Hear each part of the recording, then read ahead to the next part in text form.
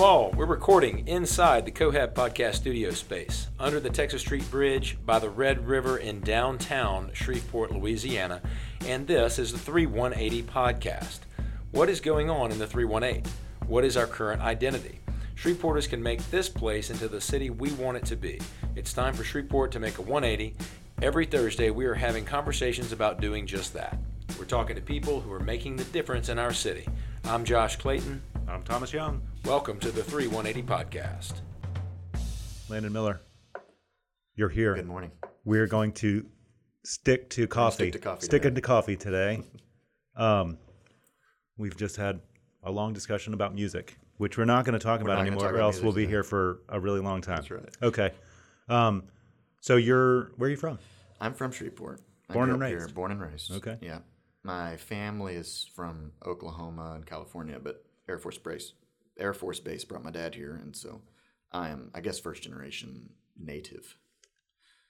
But yeah, I went to Eden Gardens, Middle Magnet, Magnet High, and then also Bibsy and LSUS. Okay. So I feel like I don't know if that's if there's some completion at the end of doing all those, but I mean, did you graduate from one of those schools? Yeah. Right, okay. Exactly. I feel like I've done the gamut. I even DJ'd at the at Centenary for a while. So okay. At the radio station? Yeah. What is going on with that place? We've already deviated from coffee to music. But I wish that we could get some people to just say like, all right, that's it. We're going over there and we're gonna do a show once a week. I just want to play really old funk music for 1 hour and just do it. I think it would be really great. Do that. That's a dream that can come true. I mean, right? It's there. Like they already have the. All you have to do is really influence the general rotation, like change their playlist, and then you can have it for like 5 years because they're sure not going to update it. I mean, it's like I feel like it could be anyway. So.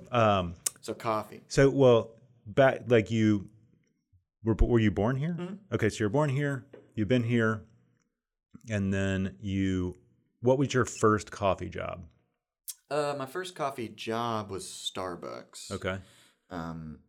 Before we ever... About what year was that? Think about that. I guess it'd probably be like 2009, maybe.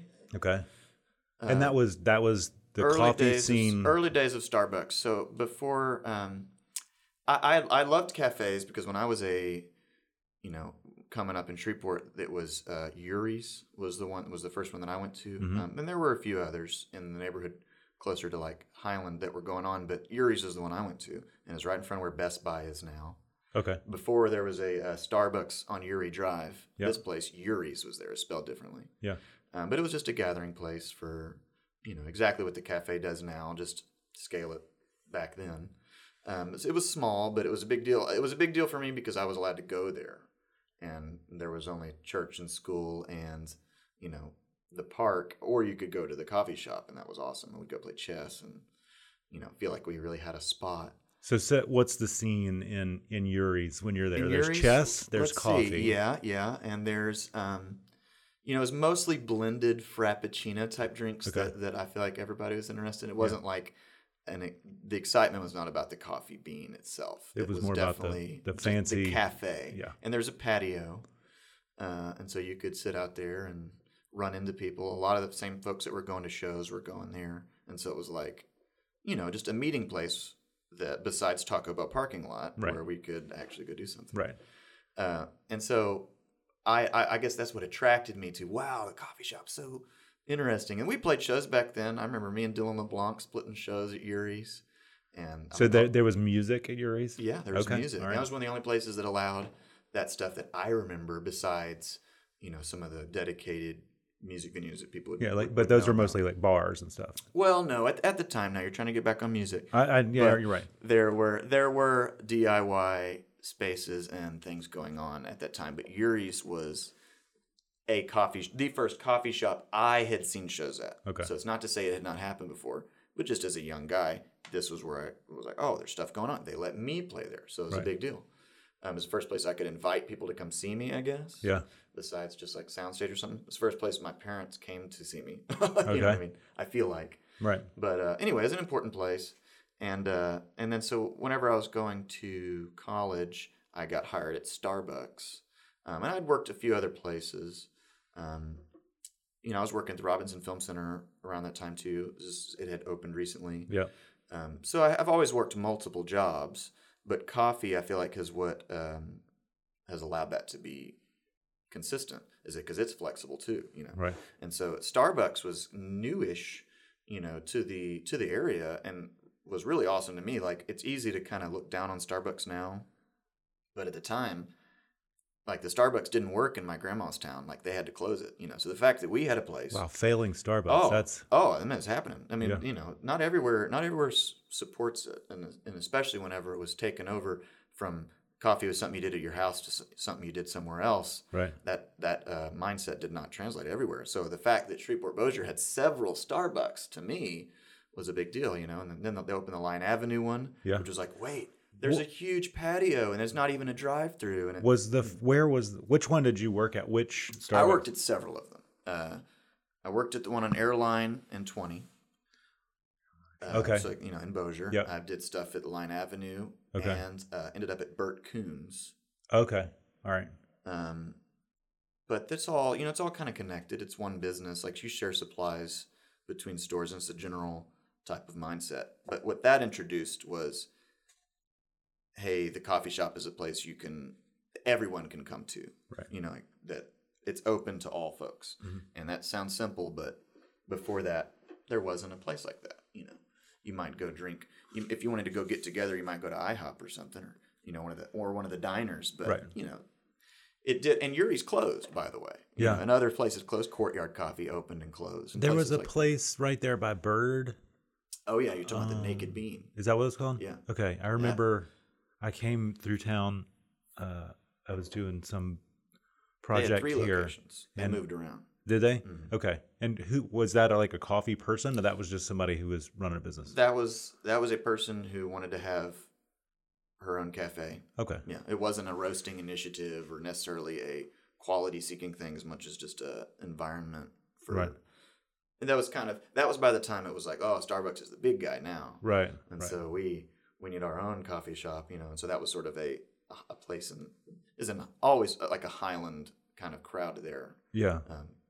But I don't know, it's an interesting, almost a different type of business. Okay. Than because it just wasn't a high traffic cafe. Yeah, I had come through and I was staying. And they did shows down there too. Yeah, it seemed like that's whenever I went in there. Originally, it was, I believe they have like. It seemed like maybe a little stage or something kind of in that back corner. Anyway, you're talking about right by Bird. Yeah, yeah. Gotcha. That was their second location. Okay. They ended up moving one more time after that. Okay. So anyway, you're at Starbucks. Yeah, at Starbucks. And then, well, it's important that like the Naked Bean and stuff was going on while I was working at Starbucks. So it was kind of a interesting time, and that's when Kern.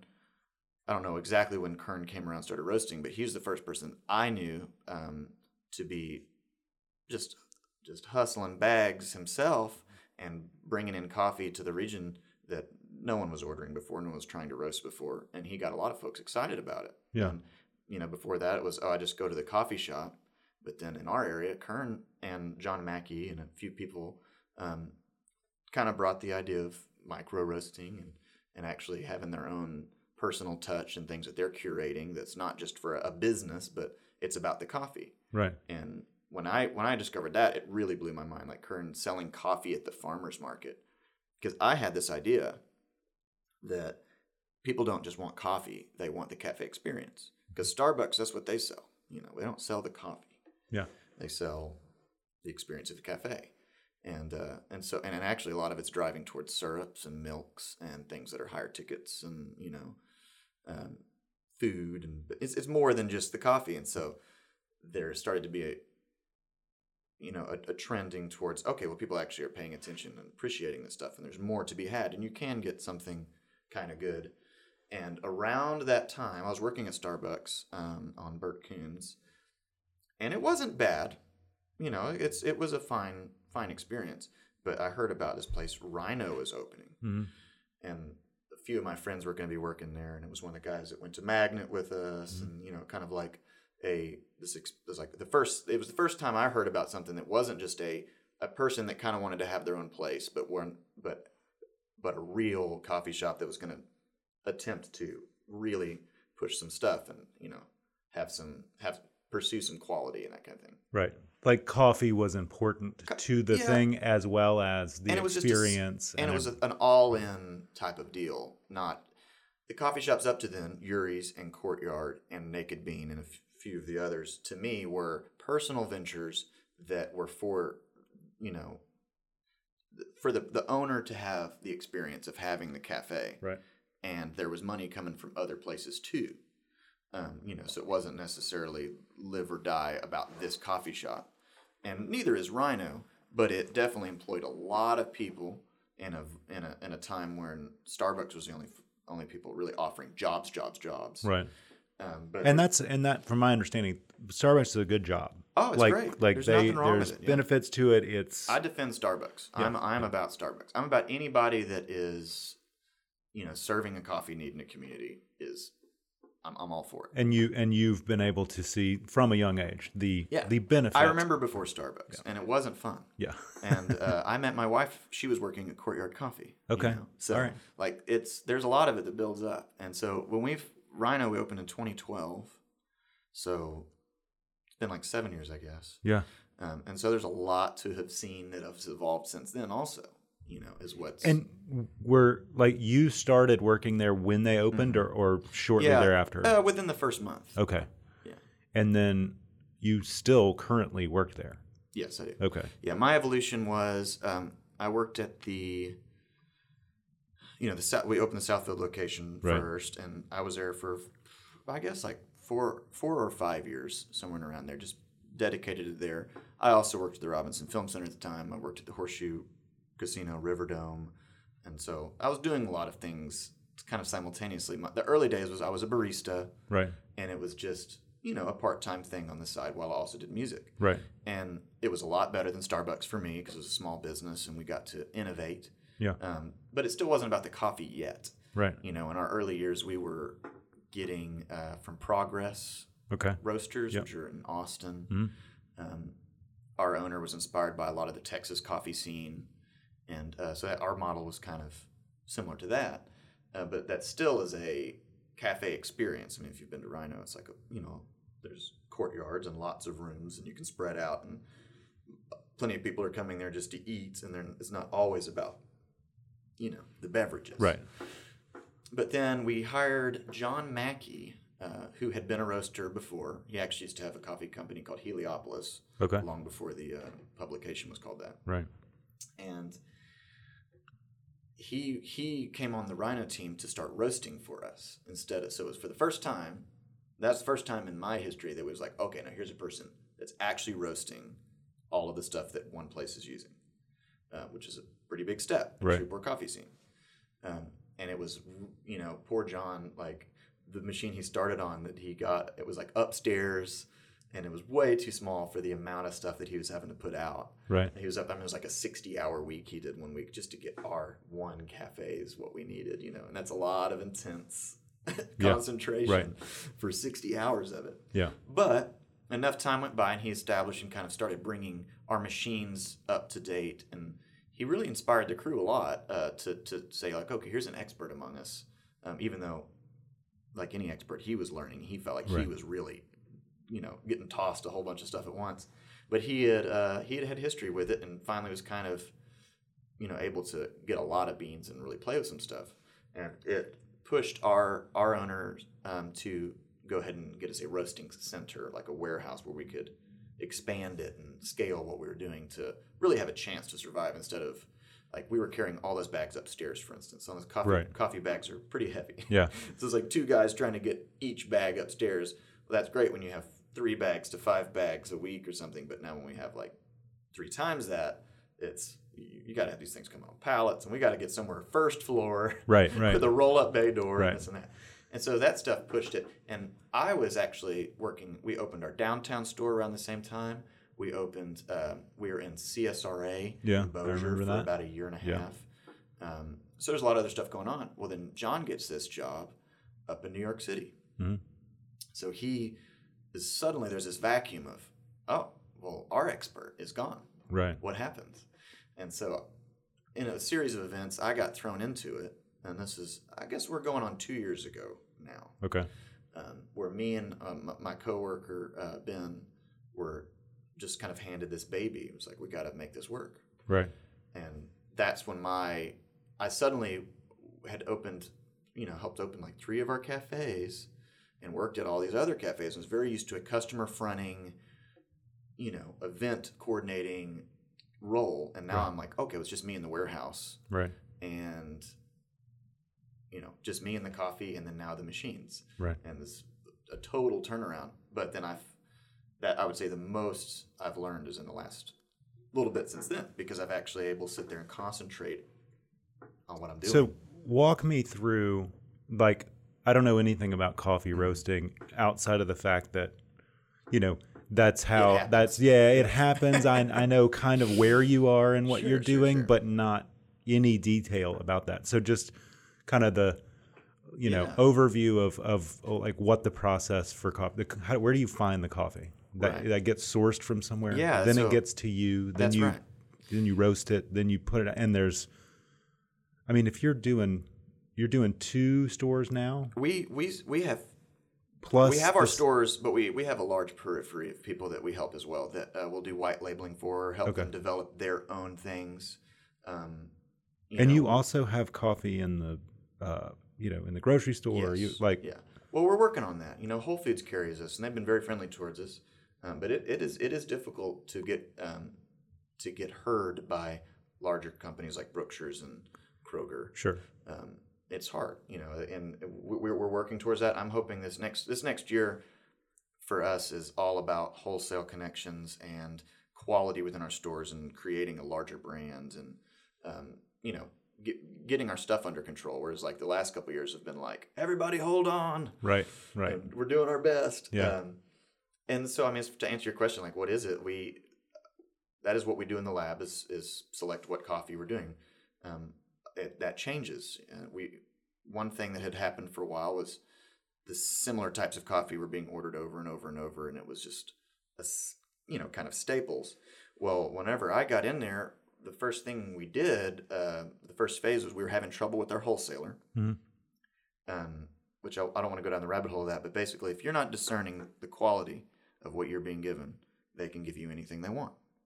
And through testing and kind of tracking trends, first thing I figured out was, well, they're not even sending us the same coffee every month, right, or every week. It's like they're yanking around what we're getting, right. And so we changed from that wholesaler to a split between a couple of different ones, and then we've changed even since then, and are having just regularly assessing the green coffee instead of getting just what they recommend, saying, well, can I get 8 versions of that Ethiopia, and I want to try those. And like just yesterday, I got in 4 different types of decaf, and then a number of Costa Rican washed, like honey washed, and a couple of like things that we don't carry right now.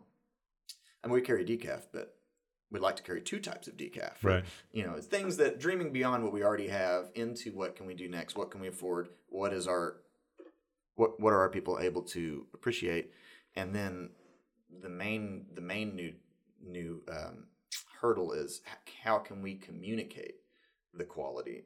Like if we're going to up what we're producing, if that isn't communicated to the customers through our staff, then can be wasted, or not, or handled wrongly by our staff. And so there's a lot to be said about keeping a small business going, especially when there's all types of machines that can malfunction. And I select the green coffee and we'll get it in, and we can develop a profile for it and roast it the way we want. Right. But then we might hand it to the store or to a client, and they might brew it and let it sit there for 4 hours and be lukewarm by the time somebody drinks it in some office somewhere, and they think that's Rhino. Right. So when you get the coffee in, the process for that, how long do you have it before you roast it? And then how long before it goes to? How long before someone drinks it? So that depends on demand. What's going on with certain types of coffees. Like there's the general answer would be the coffee is going to be, if it comes into our warehouse, it's gone by the end of the month. Okay. So we'll never be housing green coffee longer than just a few weeks. But green coffee can last like 6 months plus. Okay. Our roasted coffee, we roast on demand. So like people roast it they ask for it on Monday, they have it by Wednesday. Okay. And that's sort of the turn, like... Yeah, typically different roasters handle it differently. And of course, if it's for a grocery store, then maybe, if we're sending to like some grocery stores in Lafayette, we can't be as in control of when they get rid of it as in our stores. Right. But our stores, the coffee that comes in that store is gone by the end of the week. Okay.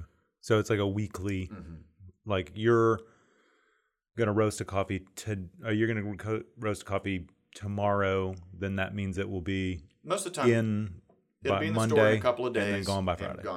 Okay. It goes quick, and we would love to be able to produce more than that, but there's a lot to be done, and freshness is important to us, more than trying to roast ahead a whole lot or something like that, which some folks will do to keep a stock. Right. But we're at a level now where we try to keep it. Don't roast it until they ask for it. Right. As often as we can. But there's restaurants that we service and other coffee shops in other cities and things like that. And what that also means is, like, if they don't want to just carry what Rhino carries, we'll develop something for them or let them be a part of that process. It's really exciting whenever somebody has an idea in mind that they want to do and try to execute it. I actually brought you a sample. Oh. This is a good example. So I'm giving you, this is a local thing. Okay. Ellie and Chalk, you know them? Yeah. So their owner wanted to have a coffee through the holidays and maybe beyond that was something he developed and was interested in to carry for themselves. So that is unique. I'm giving that to you. That's Thank you. Just a unique, only for Ellie and Chalk partnership with Rhino thing. Okay. And so then... It's an Ethiopian, Colombian. Kyle will then have the, like, you can go to Ellie and Chalk and you can get this, and then... He sold out last week, yeah. Okay. So, and then you're going to make some more of this up until, or this is it? We'll make the batches probably through... Like the holiday. Through the holidays, and then he may switch it, depending on its success, he may... He may want to continue. Yeah, and maybe switch it up or do something else. But I just mean that's something that he came to us with the idea. And we went back and forth. I brought him samples several times, and then that's what we came up with. And so that's a collaboration of his design and our product for him. Fantastic. But, yeah. So things like that are really exciting. The shop blend. And so did you come up with this, or was it kind of like you and Kyle together? Like going back and forth? I'll offer, choices and then kind of narrow down and then offer another set of choices. Right. This one, he had an idea of kind of where he wanted it to go. And so that's a good starting place, Yeah, and then you go a couple rounds from there. How long does it take to roast coffee? It's not a long process, right? It's 10 minutes, 10 to 15 minutes is what we were going to have like with a production roaster and larger batches. Yeah. How much what's a large batch versus we roast in like 12 to 15 pound batches. Our roaster will do 30, but I will never do that much. You just don't have the same control. Your probes don't work the same way, and it's not being consistently heated. Okay, it depends on what your quality of coffee is. Like very, very cheap coffee, you can roast it in huge batches, and it's still going to be what it is. But is that like a commercial, like a community coffee or something like that? Yeah. They are roasting hundreds of pounds of that stuff batches, and then grinding it and putting it in a bag and then sending it to the store. Sure. Yeah. And then, and there's the commodity roasters and large batch it's a different conversation of what they're doing. But it's just a different point being that smaller batches are a way to have control of what you're doing. And also, if you mess something up, you don't mess all of it up. Right. And you've never messed anything up, I'm sure. Yeah. So, yeah, we mess up all the time. And actually, I'm obsessed with faults in coffee. That's something that I've made my personal path. Everybody's talking about the benefits of the wonderful flavors within well-roasted coffee. And you can buy that from, there's regional roasters that are phenomenal. You can get coffee in that tastes amazing. But it's hard to know what specifically the faults are. In my job, it's assessing green coffee for faults to discern which one we want out of those, which one we think is the best for the best price. But most every other decision you're making there is what's wrong with this comparatively. And so understanding the spectrum of what's available in the low end, not many people are talking about it. I'm not saying no one is. I just mean that's what's been of interest to me lately is, let's get on all the great coffees and we should roast that too. But we might not be able to actually serve that. Right. But I want to know even the lowest quality stuff that our person offers or a wholesaler offers, or maybe not the lowest quality, but like Robusta coffee has a real bad reputation. Everybody talks about Arabica coffee, as if it's like this rare thing. Right. But it's what everyone is drinking. It's everywhere. Yeah. And the Robusta, it does have less. It doesn't have the flavor that Arabica has, but what it is resistant to insect damage and coffee blights, and it produces twice as much and can be grown anywhere. And as far as the yield it brings and what it does for the farmers and the people, it's a lot more sustainable. And Arabica's taken over the world, and eventually is going to have the same conversation as we're having with oil and gas, which is like, can this really keep up? Will it die off? You've homogenized a crop, which then makes it susceptible to, like, if something happens. 100%. And that has happened. If you follow if you read about coffee history, it is tied to the slave trade. I mean, very, very closely. All of its migration from East Africa to the South Americas and being exploited by the West. You know what I mean? There's the European history of coffee, but it's not nearly as dramatic as what's happened in the West. And like so much of Central America is built on what harvests happened, what wars happened, Brazil specifically is like incredible, it's wild. The things that'll break out, certain people will handle it differently, or there are large fires and what that will do to the entire economy. Yeah. And it's, all I'm getting at is it has really shaped the world and how people handle it. And so coffee, it's not just breakfast fodder. Yeah, right. You can talk about it all day. Yeah, you can talk about it all day. Yeah, and it's fascinating because that's what I mean. So a coffee that, like Robusta, people talk about it like it's a bad guy. Mm-hmm. It's like, okay, sure, it's not perfect, but it does exist, right? And if people are only ever drinking Arabica and only valuing fruit-forward, tangy, citrus, floral flavors, eventually the cloud's going to move over something else, and nobody's going to know what's next. Whereas, like, we have all these other types of coffees that can be explored. It's just that the farmers and the people at origin will only separate their coffee based on how it's expected to arrive. You know what I mean? So if people are only buying Arabica, right? The people who can are going to grow Arabica. Right. It's not that people only buy Arabica. Don't get me wrong. Robusta the instant coffee market is flooded with it. But it's because if people aren't tasting for quality, you can make whatever you need. Is there good instant coffee? That's a loaded question. Is instant coffee a bad thing? Bad. I don't like saying bad or good, and I really should get away from that. But it is a different business model. Because how is instant coffee made? That's like a dried product, right? Well, and some of it is like micro ground. Okay. But which means when you add water to it, it just one thing can be assumed about instant coffee or Keurig or anything like that is it was ground long before it gets to you. Okay. Which is a different conversation in quality and freshness than whole bean coffee. Right. Does that make sense? Yeah. So no matter what's going into it, it's already at a different set of standards, and it's more about packaging and convenience than it is about quality. So it is definitely a convenience product, and there's a lot of value for it. I mean, like there's places that wouldn't exist if they didn't have their Keurigs. You know what I mean? Like, I get it. It's not about that, but they're also not putting the biggest dent necessarily in what's being consumed because it is small quantity. Well, in a Keurig, that's a very small amount of coffee, and it's a single cup, which arguably is probably not the amount of coffee you need for that cup of coffee. Like, that's what it seems like. Mm-hmm. And I mean, I don't know, but it's like, that's a little tiny.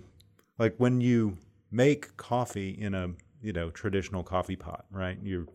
What is that? A couple tablespoons per cup of coffee, and then you look at a Keurig and it's like this little tiny thing. I don't know how much is in there, but it seems like... Yeah, what you're talking about is like the extraction ratio of like the coffee and how much water's put through it. Right, because when you make coffee, the variables you control are heat, time, grind size. Those are, and you change those things around to give you different properties. Mm-hmm. So, yeah. So it's a finer grind. And I think it is dosed a little bit lower than like I guess the standards. 16 to 18 is the sweet spot for most people of part water to coffee. Right. And I'm not trying to go down an instant coffee conversation here.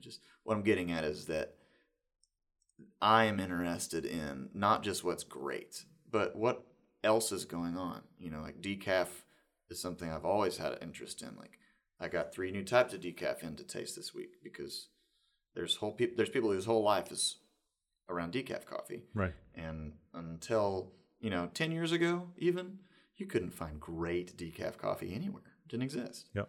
Just because it wasn't being sought after, so it wasn't being, developed. What's the difference in caffeinated and decaffeinated bean? Is there a organic property that's different, or it's just a different... They decaffeinate beans. So. How do they... What does that mean? Do you know? Right. There's a couple processes. It's simple to summarize as like an evaporation. Okay. But they sell the caffeine to like soda companies. Okay, so they're taking the beans. They take beans. So you take so you can send a batch of beans to be decaffeinated. Okay. It's not grown decaffeinated. Right. It used to be done with a chemical process. A lot of people like formaldehyde associated with it. Now there's a Swiss water process is one that's popular, but most of what's changed is not how they're decaffeinating it, as what the higher quality coffees are being used for decaf.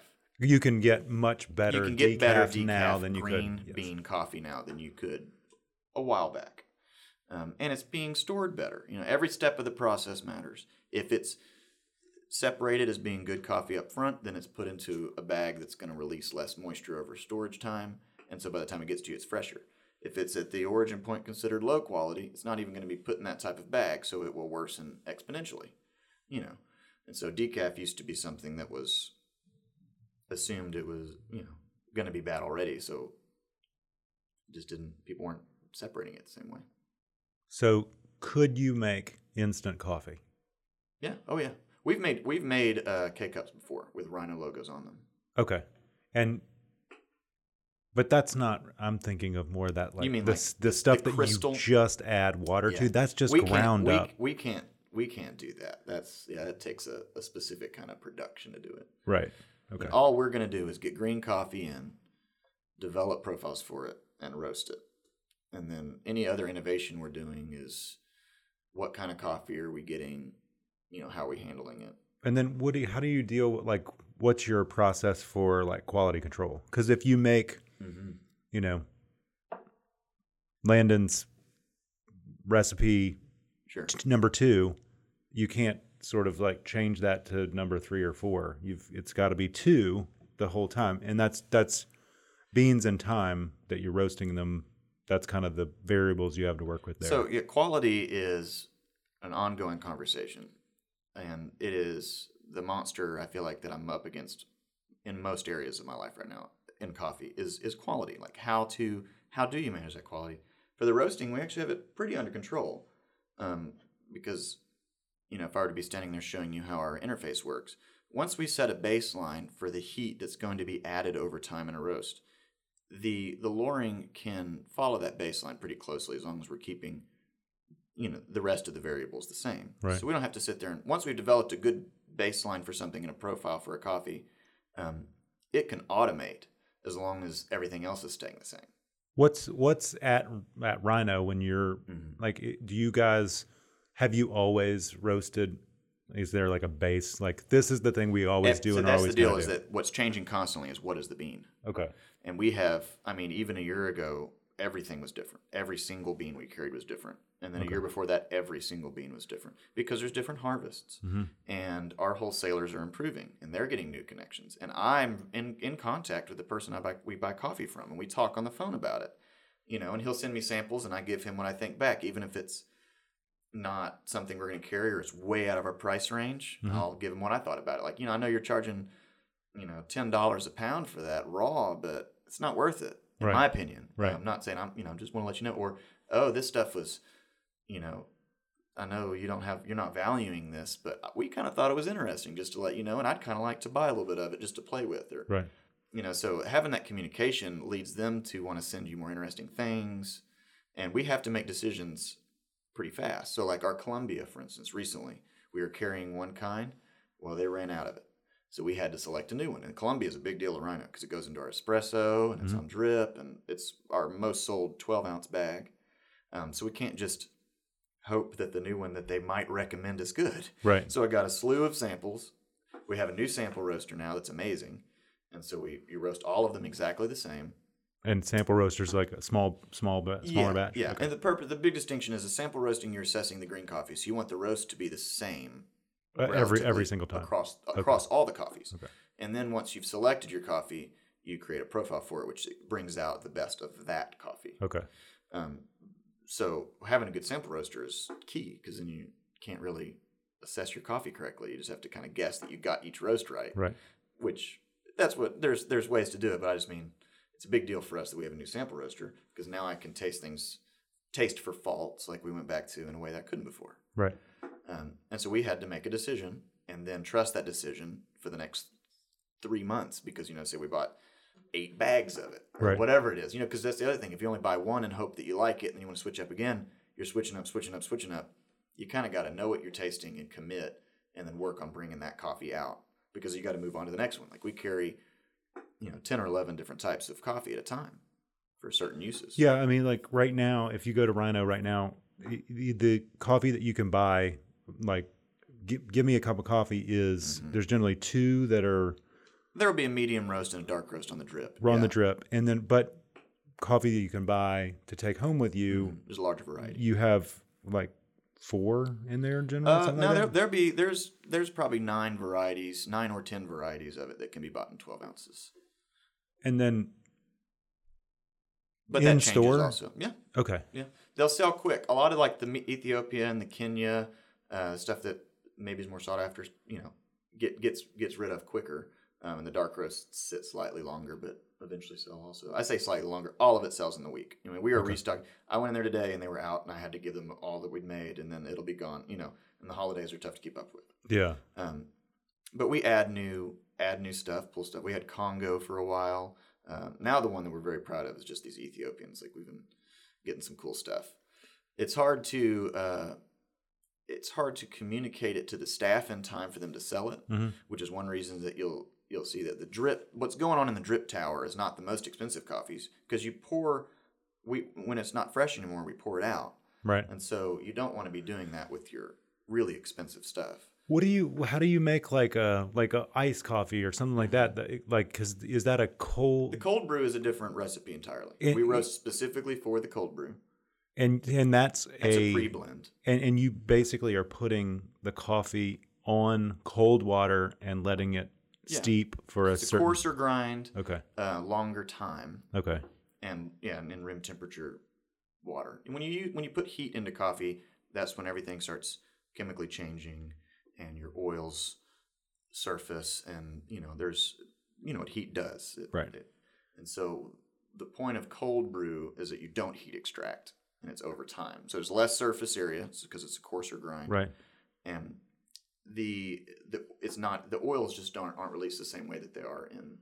But they are released. It's just it's over time and not. Well, it's not the heat. In general, when you drink a cold brew, it's easier for you. It's smoother because it's not as the acid and the oils they're not fighting. Like when you're drinking a cup of coffee, there's all these aromatics going on because the heat is, how it changes when it makes solubles. When you're tasting a cup of coffee, the flavors are coming from what are called like the finer solubles in the oils, but there's also insolubles floating around in there that don't actually they don't contribute to flavor, but are what you perceive as the viscosity or the mouthfeel of it. Okay. So like a thicker syrupy coffee has more stuff insoluble floating in it, and then a really like what we're drinking right here from More Coffee is very bright and tangy, and on the front of it and astringent, right? And that's because the acids and where the flavor comes from is a different place, is a different part of the coffee than where how it feels comes from. And so cold brew that's why it's so different, is because it's not as wild and going on. But one reason for why it's a different roast that we use is because of that. Like if we were to put something that typically is meant for a heat extraction and try to use it for cold brew, it'll make an interesting flavor, but we might be wasting quality over time, where that bean didn't need to be that type of bean to still get to a similar result, because it's expected a lot of people are going to put milk in it or something else. Right. You know what I mean? They don't want like an acidic iced drink that's that same way. Cold brew is supposed to be, it's associated with chocolate flavors or the word bold or, things that are more carbonized flavors. And so it's just different, it's a different thing.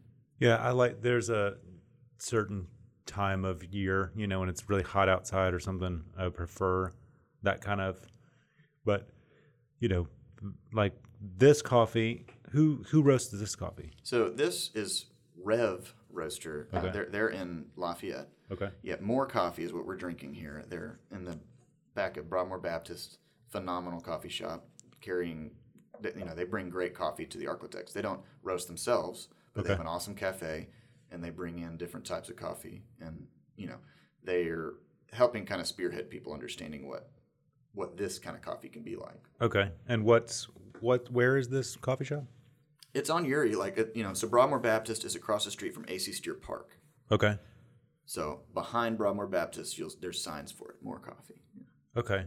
There's like a street back there? Yeah. It's yeah. There's I don't know what there's another what's the other Baptist church on Uri that's the Methodists? Oh wait, you're the other Baptist church? I think it's a Baptist church. Maybe it's not. Closer to Kings Highway. Okay. What is that church? I'm confusing the two churches, I think. This one, the one that you're talking about, I'm trying to make sure that I'm thinking of the right one. Right. That's right by the school. It's by Ockley, yeah. Yeah. And across the street from AC Yeah, Steer. there's another one down that road that I can't remember. But anyway, Yeah. I was just making sure that I wasn't thinking the one that you're saying, and it's the other. Right. You go over there trying to find a cup. There's no coffee shop. There's no here. coffee shop. Yeah. Man, Well, this is it's called More Coffee, Moor. It's for Broadmoor. Yeah. Okay. But they're doing great things. It's been just a couple of years for that. It's newer. Yeah. How long has it been there?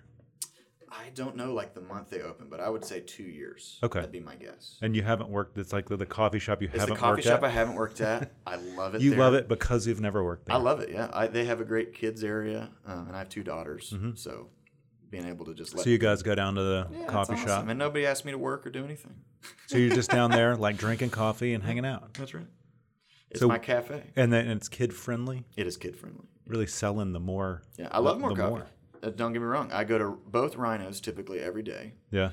And then they're like, hey, we need more of this. And you're like, I got to get out of here, go to More.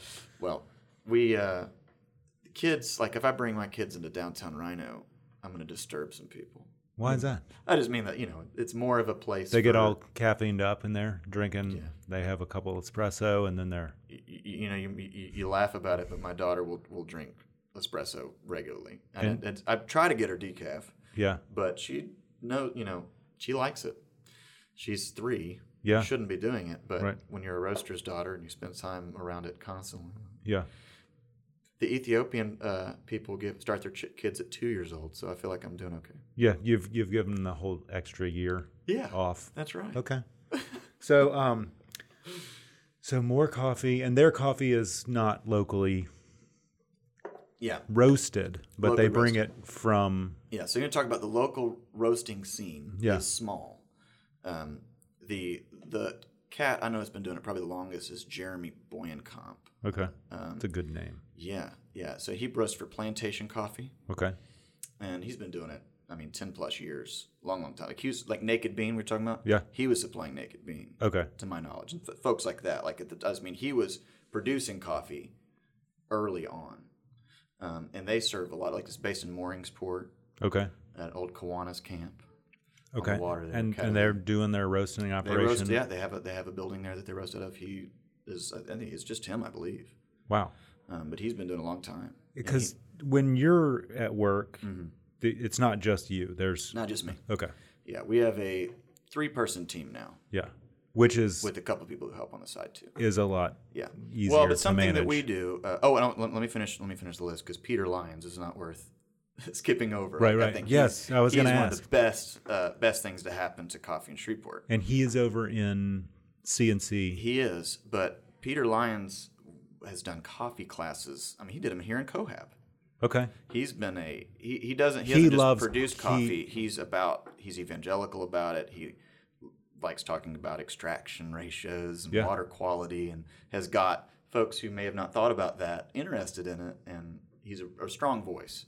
He's roasting, but it's for where he's selling it there. There's not like a cafe element yet, but I think that's something he's wanting to do.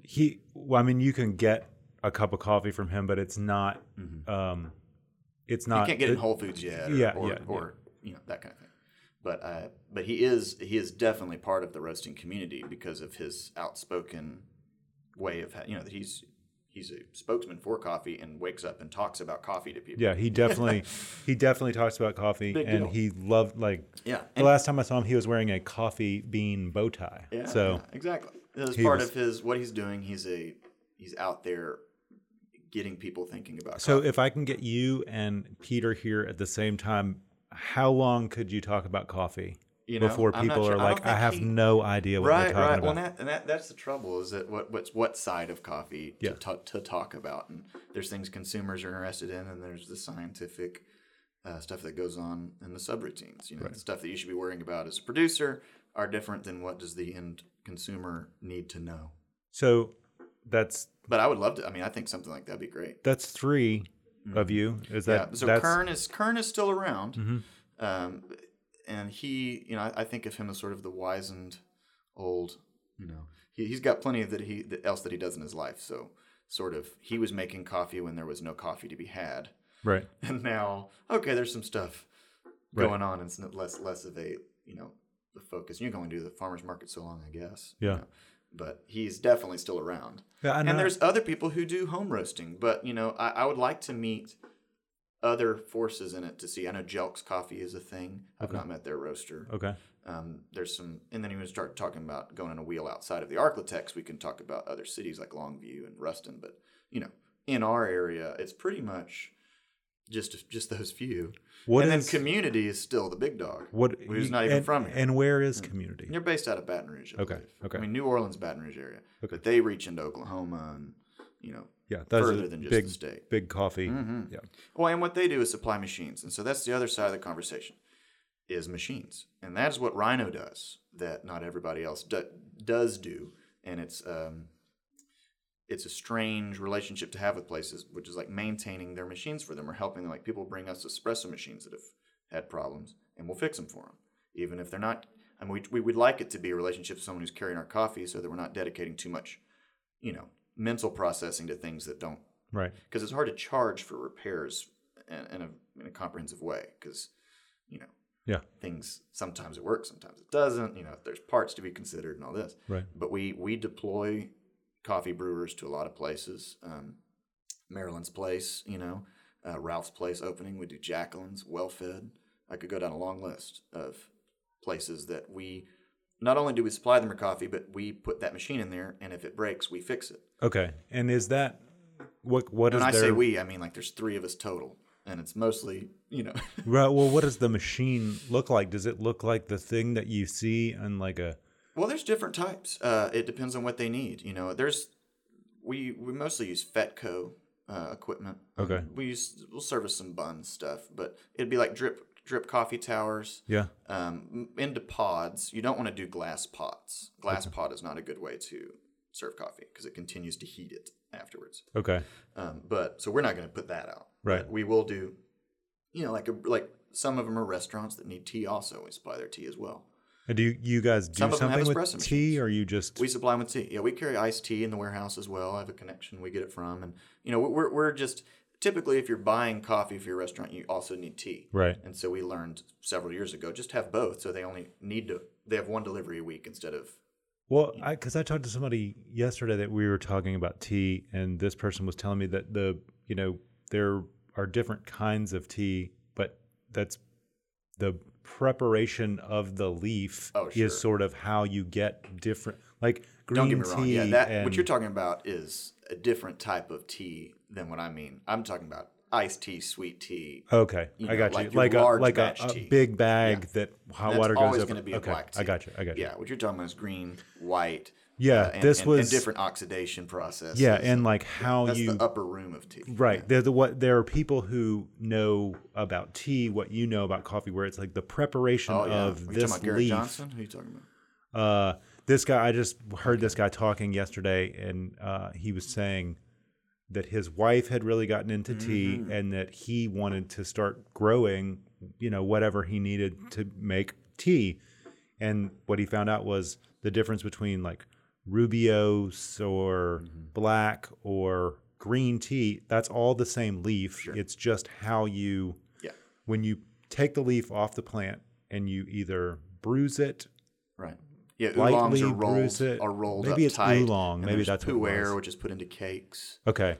It's all of that is and we can talk about tea for a second, because at Rhino we just started carrying a whole leaf tea options. First time. We've always had sachets. Okay. Like any coffee shop would. That's Stephen the Smith, little... Yeah, your typical... Little bag. What you've seen, a little bag of tea. We carried some pretty good stuff for that. But we have now some whole leaf options that are actually produced in Mississippi. Okay. Which is a unique thing. There's not a lot of tea being grown in North America. And there's a phenomenal place growing it in Mississippi that we have two of their types. Like there's what's called like Black Magnolia, I think, which is it's like a black tea. It's not an Earl Grey. It's closer to like a I don't know. I don't want to over describe it because I'm not the best at communicating tea. But we carry a black and then a green whole leaf teas that are you get it in a glass little teapot that's similar to French press. Right. And then you can put water on that several times and still get quality extraction. Like it's different. That's the difference between an instant tea market and a whole and that's tea instant tea being the stuff that's in the bag. Exactly. It's very sort of ground. So you think about that when we go back to what we're talking about the K-Cups. That's finely ground, more surface area, and it's been stored longer. Right. And it's more for convenience. So that is different than a whole leaf that has been preserved and packaged well and is slightly more expensive, but has a higher yield, more it's flavor. fresher. Yeah. It's fresher, but it's fresher because it was better at first anyway. There's a different application for it. And that's at Rhino, the tea that's whole leaf is coming from Mississippi. So it's not local, but it's a lot more local than any tea anybody else has drank. Okay. Put it that way. So much of it has grown across the world. Right. Which is great. Don't get me wrong, there's a lot of it, but we thought was special about this. And Garrett Johnson, I mentioned his name. He's just been a advocate for tea here in the Arklatex for a while, and he'll do tea classes. Okay. He was the one who kind of has been helping us curate and get our stuff where it's at, and saying he's like, you should carry this stuff, right? Because there's a lot of great teas we could get, but this is really supporting a neighbor who is growing it right one state away, and it's phenomenal. Like it's really, really good. So it's a jump for us. It's a new trial. It's something we'll see if it works, if our people want it. Yeah. There's not really many places you can go for whole leaf tea. I don't know. I'm not a big tea person, exactly, and it's a thing. It's a thing that can be done at home, and so it doesn't require the cafe. But I think it has a place in the cafe. Yeah. And that's ultimately the decisions we have to make as far as our stores go are what's happening here and what makes sense here, not just what do people like in general. Right. So you can go crazy trying to satisfy that. Well, I mean, that's like, that's like each one of those roasts that you're talking about. I think there's a tea equivalent where there's, and also and tea's had a lot longer of a history. Yeah. It's, than coffee. There was a lady here recently who's English, and we were talking, Julie Lassiter, and we were talking about tea, and she was saying it's very hard to find like tea here being someone who is English, like, I have a tea that I like, I have a way I want to make it, and she just is like, I was trying to encourage her to teach a class so people could get into tea. But at the end of the day, something like that is going to be determined by what people want, not just what is out there. I would love it if we had a place here where coffee was being done only in pour overs and in really high quality scenarios, but the volume will always dictate otherwise. What's the advantage of pour over versus? It's just a controlled extraction for one experience instead of a larger batch for multiple. For multiple, it's and you can afford to have higher quality coffee because, if you're making it just for one person, you can price it just for that. Whereas there's no waste. Right. You're making it for them fresh right there. And that's it's ground right then, and then it's brewed, and then you drink it. It should always be ground right then, no matter what size it's. But I'm saying, like, if you go and ask for a drip coffee, it may have been made 15 minutes before. Sure. Okay. So, what do you do? This is sort of ancillary. I've always wondered this. What happens to all those grounds? Like, what do you guys do with them? The spent grounds? Yeah. I see sometimes, like, there will be they're donated is what it comes down to. Yeah. Do they go to? There's a variety of places. The Uptown store keeps all their pucks, and people pick them up for like their gardens and things like that. In the roasting center, we spend. We have probably 40 pounds of just waste beans a week, which is a good bit spatially. And if you were to put that in the trash can, it gets pretty heavy quick. Right. So I donate all of our chaff, which is like the byproduct of roasting, and our spent grounds to a friend of mine who has a composting project, Jacob Mauser. Oh, I know Mauser. Mm-hmm. He does part some of cooking. My deliveries. Yeah, he's a fantastic cook, and he's also a mushroom enthusiast. I actually saw him. You get Jacob Mauser here to talk about mushrooms, you'll just leave wide-eyed. I mean, he's got some knowledge. He knows. Like, I saw him I was at Key, and he was there. He brought some mushrooms over, and they were talking about them. Mm-hmm. And I mean, he must have talked about mushrooms for whole time he was eating lunch. Talk about what you love. He was talking about these mushrooms. And so point being, guy likes mushrooms. He's got a composting operation, right. So I donate it to him, and until part of my deliveries is I bring it over there and I put it over there, and I just go ahead and add it to the pile myself. So how big's this pile at this point? It's getting there. It's nothing incredible. I have weird dreams of like a large composting operation, which I get obsessive about things. I like solving problems, even if it's not our business's problems, and so I'll just like make a game plan for an idea. And I have for anybody who's really interested, I have a 3-point plan on how you can make a massive composting operation. And actually save money. What you mean? Like for instance, the city, they rip up all of the flowers out of every shopping center a couple times a year, and then have to pay for disposal. Right. And it's like you start putting stuff like that and spent wood chips and things that are from mulching. And you start adding all that together with things like coffee, and you could have a very usable operation that I don't know. It's a valuable thing. It just takes dedicating space to it. And people disposing things there, just like at your house, until you choose to really start composting, your stuff's just going in the trash. Right. But when you start separating it, you actually decrease trash, and then create something that's new in its own way and valuable. So you're going to incentivize everybody to? I would love that. To give you their. Yeah, it's like we could have the right space, because then you don't have to even. It's not everybody you need. It's the people who are getting rid of tons of it at a time.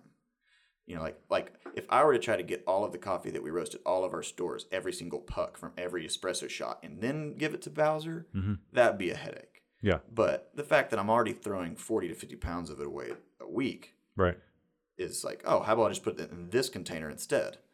And that little choice right there is a lot of value for him that he couldn't get otherwise. You know what I mean? Do you have chickens over there yet? No chickens. That's part of the compost, like. Some kind of the nitrogen element of the they do hang out a lot. You're right. Yeah, and that I saw something recently. It was about this couple that had I don't know where I saw it. Maybe like a Netflix thing, but maybe you've seen it. It's like this couple and they go get this dog, and the dog's barking all the time, and they're living in Los Angeles, and they move up north like an hour, and they start this farm, and it's about they're like, they don't really know what they're doing, but they get backers to be like, hey, we want to do this, and people like back them, and this guy comes in and says like, the first thing you need to do, the first thing you do is you compost. You start composting everything, and then you grow trees, and then you grow, and it's like each thing, like every time they get something done, there's a setback. It's similar to, I'll put it this way, and I don't want to go, I know we're going down a road here, but you consider it to how bait works in the fishing industry. Everybody wants the fish that comes on their plate. Right. But who's out there growing bait? You know, in Louisiana, there's crises of shortage of bait. You know, people had to invent new types of bait.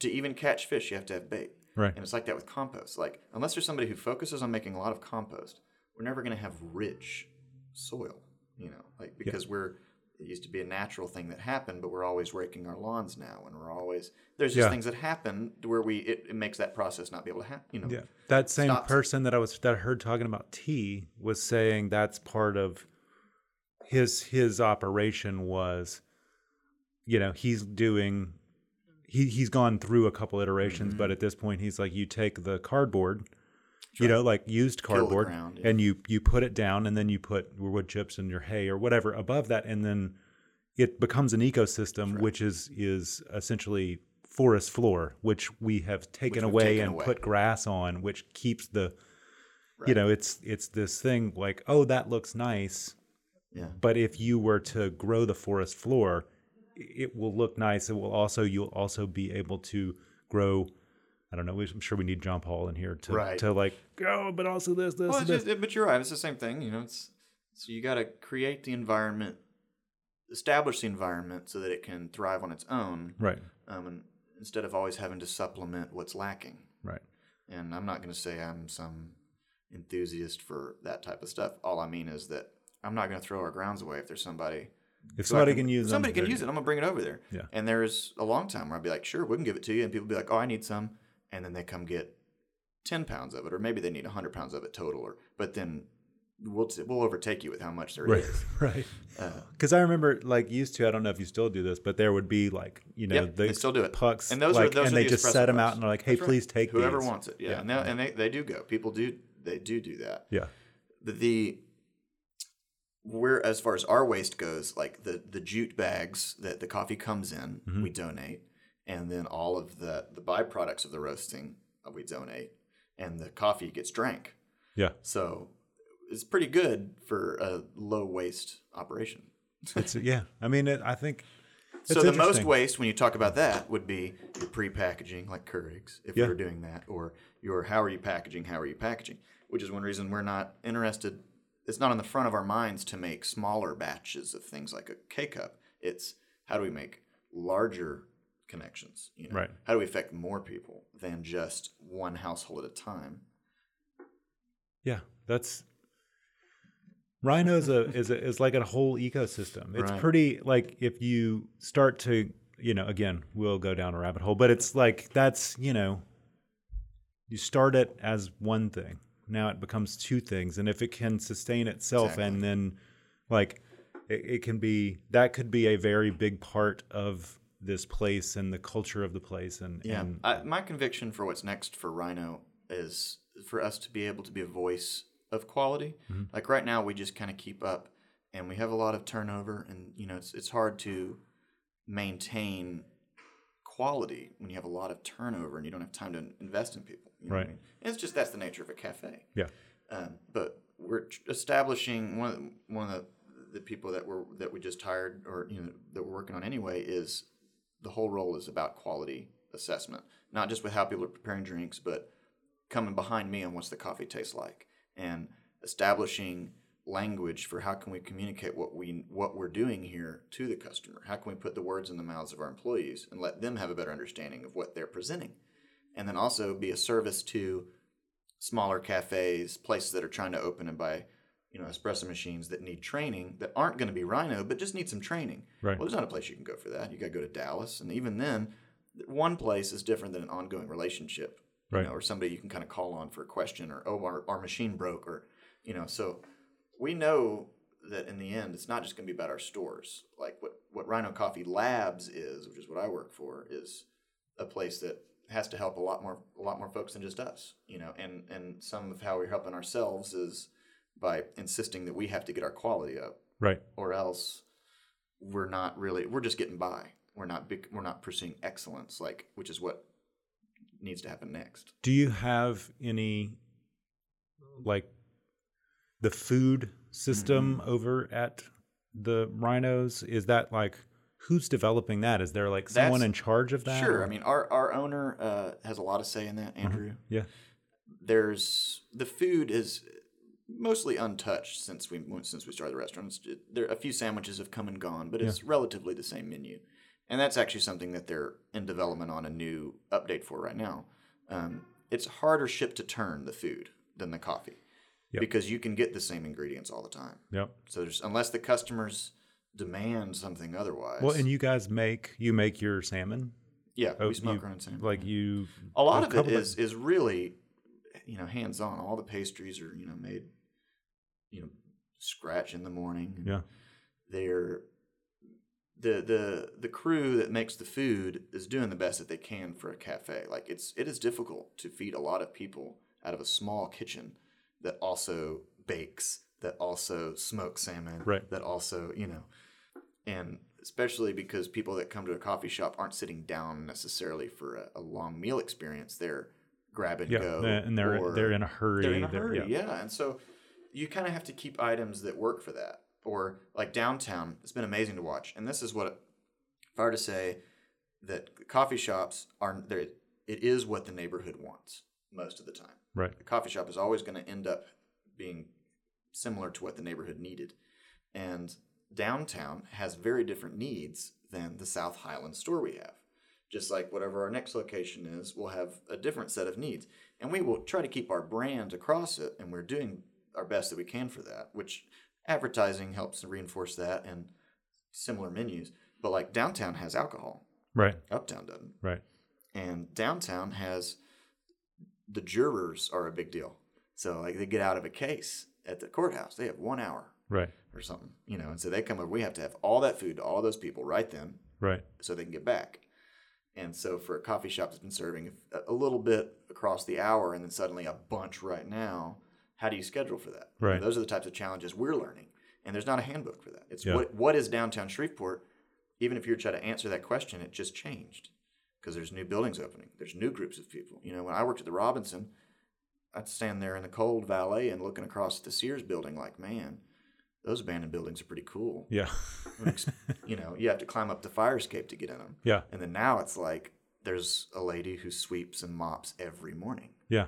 And there's a neighborhood developing. Yeah. Right on it's top of it's a whole, ecosystem there that wasn't before. And exactly. I think, as a place, we tend to think, oh, downtown is something that, it's that's an empty building. That's an empty. It's wait a minute, back up. Just like you're saying, those buildings were empty. They are now inhabited. That's right. And if we can keep going forward at a certain level, it's you can't, we have a very big downtown. We can never fill it all back up unless we have many more people than we have here now. And it's, our trend is sort of flat. We're not gaining a bunch of people. But maybe we could tell people, hey, we've got all this space. Come over here. Well, what's cool about downtown and our population related to our downtown is that it doesn't need more people in Shreveport to be a functioning downtown. There's a lot of people in Shreveport. Yeah. It's just giving them reasons to come downtown. Right. And feel I talked to Madison Poche about this yesterday. We were talking about the Shreveport Common and how she watched that sort of project develop for years. And then it happened, and she would get to go to work and she would see, oh my God, look, there's children in the park. There's people doing yoga. There's they're using it. Right. Whereas 3 weeks ago, people would be like, I would never go there. And now they, it's a learning experience of it's not what you think it is. Come and see for yourself. And that is sort of a thing I think collectively all over Shreveport, Bossier, North Louisiana, we could sort of have a little bit more of it takes time. Let's try that and it see takes what time. happens. I trust downtown Shreveport, actually. I've never been much of a doubter of it. Yeah. But I've been to other cities. I've spent a lot of time traveling, which will kind of demystify local doubts. Yeah. You know, we have a phenomenal downtown. It's beautiful. Yeah. Anytime I come back in from an out-of-town trip, I look at, you know, I love it. Yeah. I like our skyline. I think it's diminutive in a charming way, Mm-hmm. but it's a big place. You go downtown, you feel like you're there. Yeah. It is a place. It is a place. And I like the riverboats. I don't necessarily like what they stand for in all ways, but I'm just saying there's not every city in America can you drive over your river and see a riverboat. Yeah, and like a bunch of commerce happening there. You know, Sure. like it's, if you look at where, you know, in the 90s where it was like, we might get this thing, and now we've had it for a long time, and people, you know, locally, it's like if you are from Las Vegas, you're like, that's a convention center, and those are gambling establishments, and then that, Exactly. you know, like that's what that stuff is. I still live my life. I go to work every day, and it's not, you know, you're not spending your all day in a casino or whatever. But hey, on Thursday night, you know, Landon's going to play a show right over here, and then you go and you, like, you see what I'm saying? The missing it's like, element I think that most people they're getting at, but they don't quite get to, is that there's reasons for multiple generations to come downtown now. Yeah. Like it used to be that it was a partying district closer to the river, and then there was the rest of the business centers and the church down there. right. And then, you know, but like Festival Plaza, all of it is connotations if you go downtown to party. Yeah. And now we're starting to have more of the lived in people who exist there. Right. And they're going to sleep there tonight. Right. And kids can come down there. Like, it's not weird for me to bring my daughters downtown and us walk around. There's things to do. Right. Or there's increasingly things to do. Right. And when you can get the whole family down there, and there's reasons to bring school buses, and there's stuff like that. Yeah, stuff to see. Stuff to like see and do. Then you get the whole town over there, and not just the people who are pioneers of culture. Right. It's a destination. Yeah. Making it that. So speaking of downtown problems, my parking is about to expire. All right. Well, next time you come, we will talk about music. How about that? Perfect. Landon, thank you so much. Yeah, thank you.